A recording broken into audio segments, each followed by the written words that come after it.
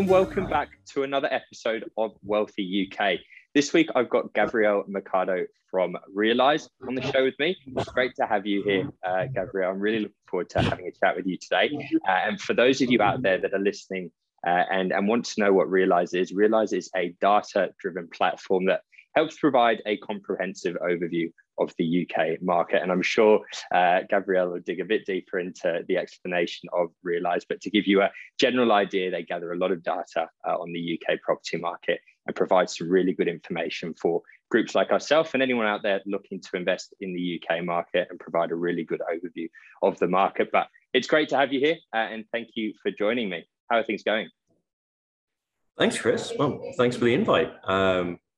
Yeah, things are going very well. I think the description you gave is spot on. Yeah, we're a real estate data analytics business. So development companies, investment companies, lenders, consultants, anyone that wants to understand what's going on in UK residential property, from whether it's they're interested in pricing and rents and demographic trends, asset ownership. We have all that data and we put it together in a nice, hopefully easy to use platform.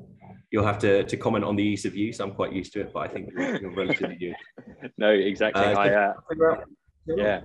It's a great platform. I actually had a demo with one of your team members on Thursday last week. Natalia, if you're out there and listening, thank you for running me through the demo last week. But it's a great platform and it provides a lot of great information, especially when we're looking at trends that we've been experiencing in the UK since really the start of the pandemic. I guess it's more relevant for people out there considering investments at the moment, but can also provide that historical data and give you a good overview of what is happening in the UK. But just for people who are listening out there and maybe curious about how it all started, but how did you come up with the idea to create the platform? What really drove you to create Realize? I'd love to say it was a light bulb moment, but it took a bit of time. I started off originally I worked in finance, in hedge funds and that sort of thing. And then I went to work in property development at some very big companies. And after a few years of doing that, it just kind of struck me that these big companies were trying to make investment decisions with information that I just felt really wasn't good enough. So a bit of tinkering around, started to build something for us to use internally in one of the companies I was working at. And then after, I want to say about a year or so, thought, well, hold on a minute, there must be other people who've got this problem. Maybe there's a product in here. Perfect. That's interesting. It's definitely a very handy tool and something that I think a lot of people out there will get a lot of use out of, a lot of value from it as well. It's definitely going to play a big part in our business growth. I can imagine we're pulling apart trends and market trends in these areas that we are focusing on at the moment. But to talk about these trends at the moment, what sort of shift or movement have you seen in the UK in terms of property? Sure. Well, the pandemic has obviously created a lot of different changes, accelerated some things, slowed other things down. That's kind of obvious, a bit of a given now. But digging into it, I think one of the interesting things, there's a kind of a reasonably large increase in planning applications that are being processed this year compared to the previous year. But interestingly, there's a lot of tightness in the construction market. I think that's a kind of a global phenomenon. It's not just the UK that's experiencing that. So there's a sort of question mark of all these new developments that are being put through planning. And I was looking specifically at large ones ahead of this call. Are they actually going to have the materials in place and the suppliers in place to be able to deliver them? Or is that constrained development market that existed in 2020 going to carry through, but just for a different set of reasons? I think that's kind of an interesting thing to look out for, and probably more this year. Definitely, I agree. As construction costs are going up, it's harder to source materials in this day and age now. And I think it goes back to almost the roots of when you're looking at an investment and the importance of having a strong development group or a builder behind each development as well. And I think that's got an even stronger part to play at the moment, because you don't want to be dealing with, let's say a small family-run development business. They're relatively new to the industry and don't have a great deal of track record. Whereas when you're dealing with these more reputable development groups, I think they're definitely going to have a bigger part to play in the current market, as we've seen, as you've mentioned, that shift through construction costs and materials as well. Yeah. It's I think What I've heard. Oh, sorry to jump in there. It's just that I had a call on the subject this morning, and it was interesting because it's not necessarily to do with the size of the company. It seems to be about how the contractors have negotiated their own contracts with their suppliers is more the determining factor of whether or not construction is going to be delayed or successful. But if at some point along the chain someone's got variable pricing, then all of a sudden you discover that the guy that's doing the woodwork, or the company that's doing the woodwork, hasn't locked in pricing with their supplier, and now they can't deliver. That's where the issue is, and that can be a big company, a small company, anyone in between. It's everyone trying to get their cut from the pie almost. Everyone want to get their hands involved. That's interesting. But and then when we're looking at buyers' appetite and purchasers' appetite, has there been a shift with what people are looking to purchase now? Yeah, totally. I think everyone's sort of familiar with the news flow that has been out and about around people looking for outside space and moving to suburbs or more rural locations. That's definitely true, and we've seen that in the data. People are putting a premium on balconies, on gardens, on having that extra bedroom. It does seem to have quietened down a little bit since the kind of the lockdown period in the UK has ended. Touch wood. Exactly. I think there's some people that perhaps moved out for a few months to the countryside now going, actually, we kind of want to go back into town again. It's funny that I was actually just on the phone to a real estate agent just before, and he mentioned that exact point, saying that now his inquiry for London real estate has gone back through the roof, and everyone calling him up 12, 18 months ago saying, I want to sell my house, I want to move out of London, is now calling him up again saying, I'm a bit bored of the countryside. Let's go back to the hustle and bustle. We want the action, which is fair enough. I can see where they're coming from. Yeah, exactly. And the same goes from a rental perspective as well. I'm looking to move flats at the moment, hence the phone call. And I said to him, we're looking for something that has some outdoor space. We want a little garden, a patio, a balcony, whatever it may be. But for properties with those inclusions, with that little bit of outdoor space, the prices of them are not significant, but you're looking at a slightly more or slightly increased price or rental price on these properties. And at the same time, it's creating more of a competitive rental market for those properties. They're not staying on the market very long. In most cases, 7 to 10 days from what he was telling me. And it goes to show that the importance of having that outdoor space for people that live in these major cities, be it London or Birmingham, Manchester, Liverpool, but they want that connect or want an aspect of their property that is the outdoors, be on the back of a park if you're in a building that doesn't have apartments, or having that outdoor space close by. So I think that it's going to be interesting to see how that mindset continues to play a part in the growth of the UK real estate market, and if we'll continue to have that kind of mindset to that it's a key requirement that we need outdoor space. So it'll be interesting to see how that does shape out, and if developers also in the future begin to cater their plans and think, all right, maybe we knock 10 square meters off the internal space and create a little outdoor or 10 square meter balcony, whatever it may be. But I think that's going to be an interesting one to watch for the next few months, years, and see how it does unfold. Now, when you guys when Realise are looking at the data and trying to, let's say, report these trends that we are seeing in the market at the moment, is there things within the data that you generally gravitate towards, or you feel are most indicative of what's happening in the market at the moment? So we've got about 700 or 800 different data sets. And I think everyone in the team has got their own favorites, and users have got their own favorites. I've got my own favorites that I tend to look at. But it can be different for everybody. So I tend to look at the rental yields in order to understand, is this market likely to be an area that is going to attract investors to it, i.e. it's got high yields, everything else being constant. Let's imagine that for a second. Yeah.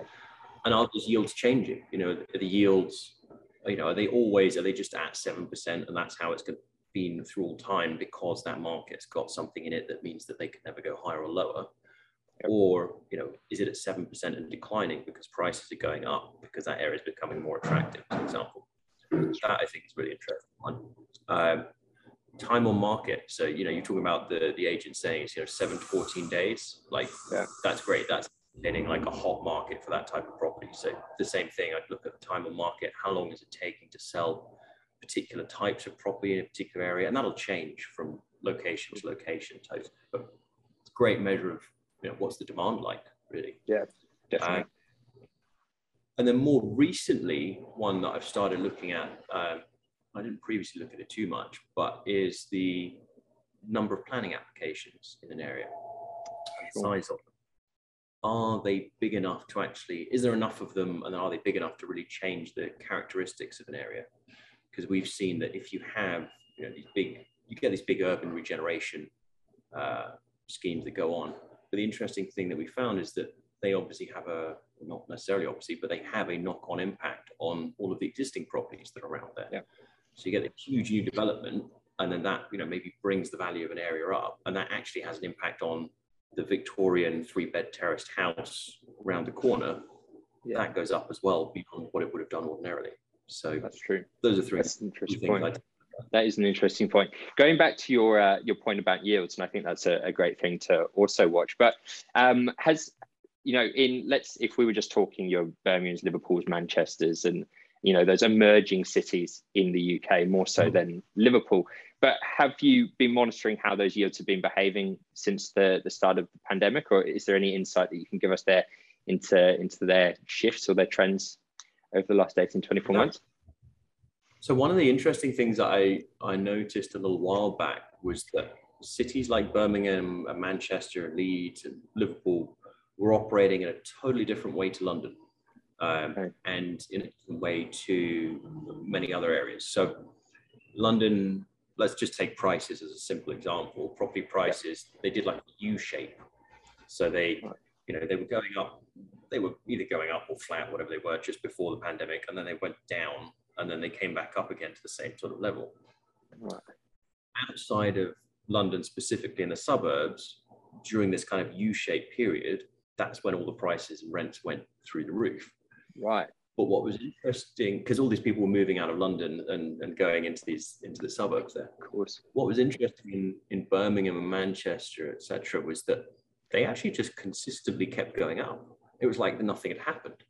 Wow. I was looking at it like, really? It's bizarre. What's going on? And just, they just keep on going, which is fantastic. I think. Yeah. There's definitely a shift in. Oh, sorry. No, it's all right. I was going to say it's interesting when you mention those cities then and the trend, or looking at that graph, and instead of seeing a big peak or a big trough, whatever it may be, how it has kind of just maintained that steady growth. And looking at Liverpool for the last 12 months, seeing 10.5% price growth over the last 12 months, and still achieving yield. Okay, for a new build, you're looking more around 5.5%, but for existing second-hand or secondary homes, you're still getting rental yields between 8 to 12% if you pick in a student, more a student-centric area. But that's incredible.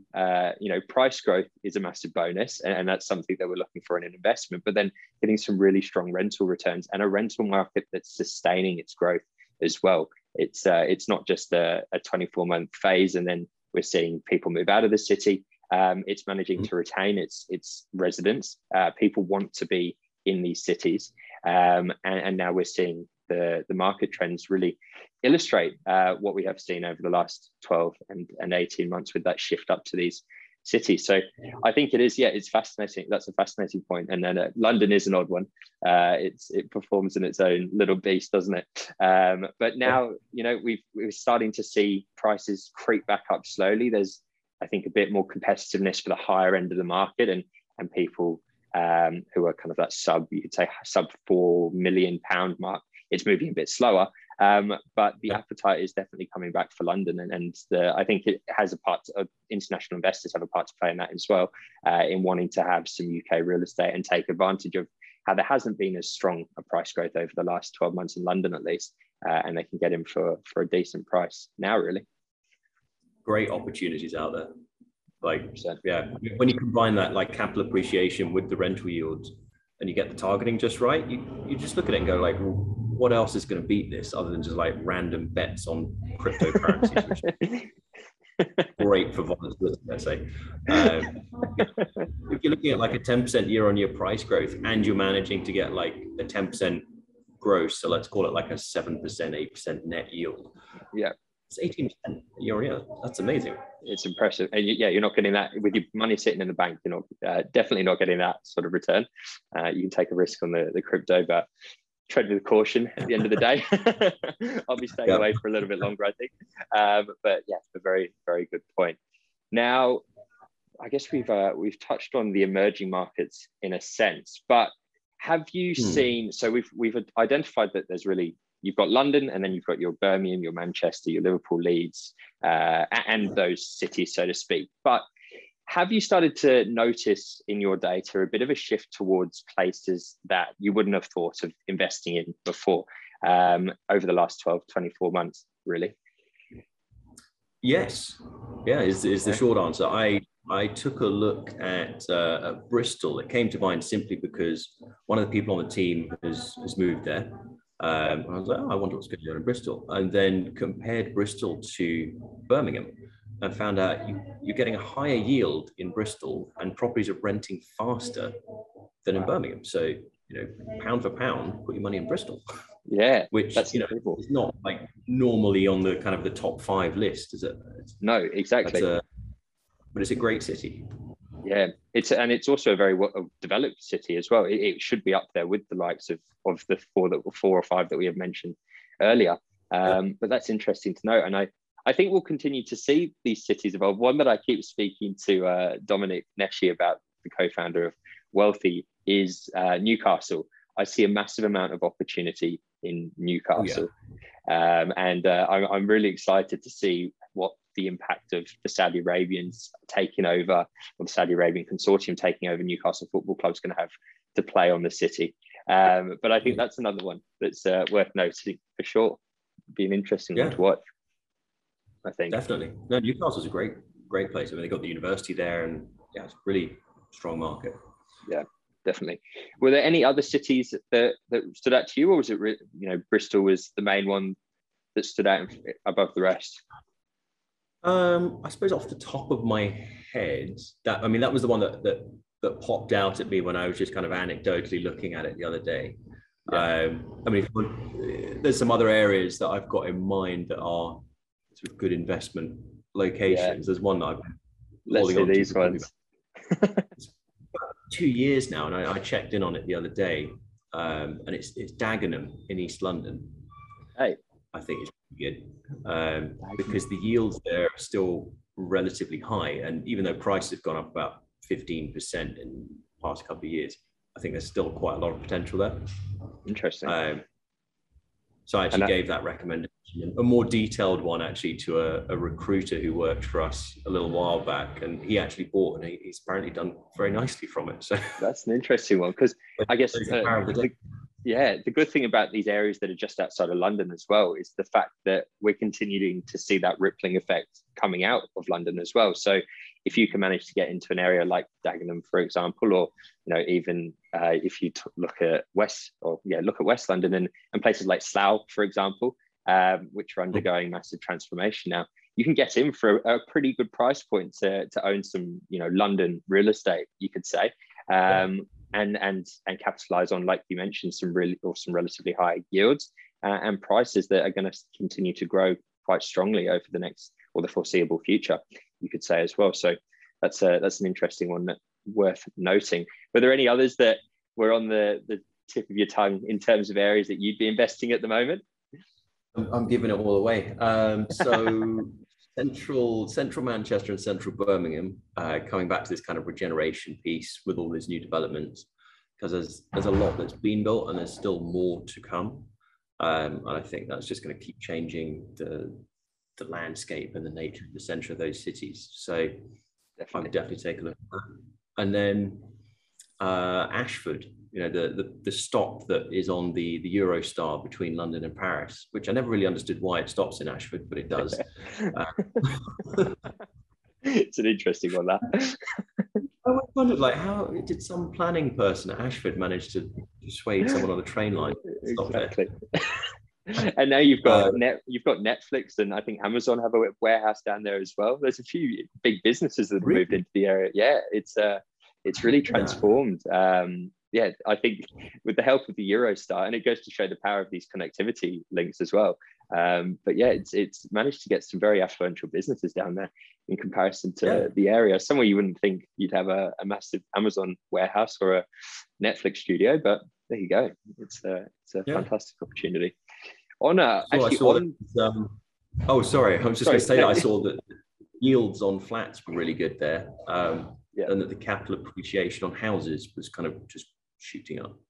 So it's one to watch. On the topic of connectivity, what part of the how do you think HS2 is going to be or have an impact on Birmingham? What sort of impact do you think it will have on Birmingham? Is there any predictions that you could give in terms of growth you might or people might be expecting?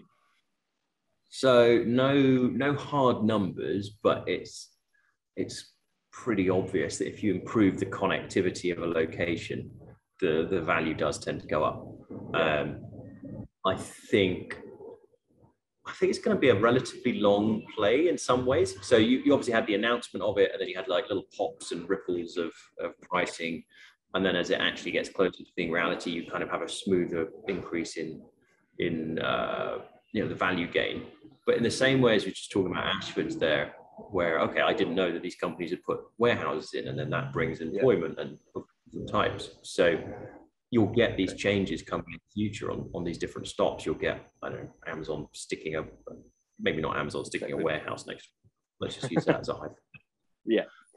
And then, 5 years' time or 10 years' time, you've got even further appreciation around these connectivity points. No, definitely. I think it'll be interesting to see how it does play out. We've already seen PwC, KPMG, Goldman Sachs, just to name a few, move up there. So I think we'll continue to see some more large international corporate businesses and move into these cities, really, which would be interesting. I'm really excited to see how. I think the UK market over the next 5-10 years is an exciting place to be. I think a lot's going to change, and it'll be interesting to watch what happens.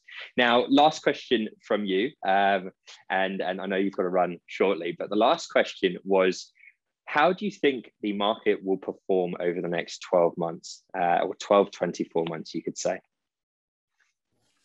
So it's a question I get asked quite a lot, and I really should have like an obvious answer to it. But the thing is, with a business like ours, is that you see that there are thousands of sub-markets all doing their own different things for different reasons.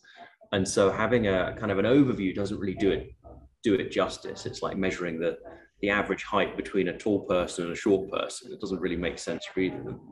I think overall, you'll see the market continuing to go up. We've got crazy low interest rates and loads of money that's been printed, and people are moving around, changing their lifestyles in all different ways. Working from home as an example, moving to suburbs, moving back to the city, etc. So all this activity is going to have an upwards impact, I think, on prices and rents overall. I think there's some areas where it's still potentially overstretched, in terms of the affordability. And whilst it has been, prices and rents in those areas where it's been a bit bizarrely priced, let's say, for too long, they have been coming down. They've probably got further to go. So, lots of variations, but I guess that kind of speaks to the advantage of having Realise, is you can spot those little locations and get on and little trends in places. Exactly. Monitor the market, monitor where you might be interested in the market for people out there listening. But yeah, I think that's a good breakdown. I think it will be very interesting to see how these little sub-markets do behave, because UK performs in its own strange ways. Sometimes the UK real estate market does, and you'd think in some cases that there's multiple countries within the UK in the way that it does behave and the trends that you do see. But I think it's a good point, a good way of putting it, and something to monitor over the next 12 months. So that's great. Thank you very much for joining me today, Gabriel. Really appreciate it, and understand you're a busy man. So I'm very, very thankful for having you on today. And for everyone out there listening, if you want to go and check out Realise, we'll leave a link in the description below, and feel free to reach out to Gabriel and his team and and they'll be more than happy to lend a hand and give you a demo of the platform. It's a great platform and a great tool, and something that I'm sure we'll be using very often as we continue to grow Wealthy in the UK. So thank you once again for joining me. It's been a pleasure. It's been an honor to have you here. Thank you, Chris. Thank you very much for the invite, and have a great day, and look forward to speaking again soon. I will. Thank you very much.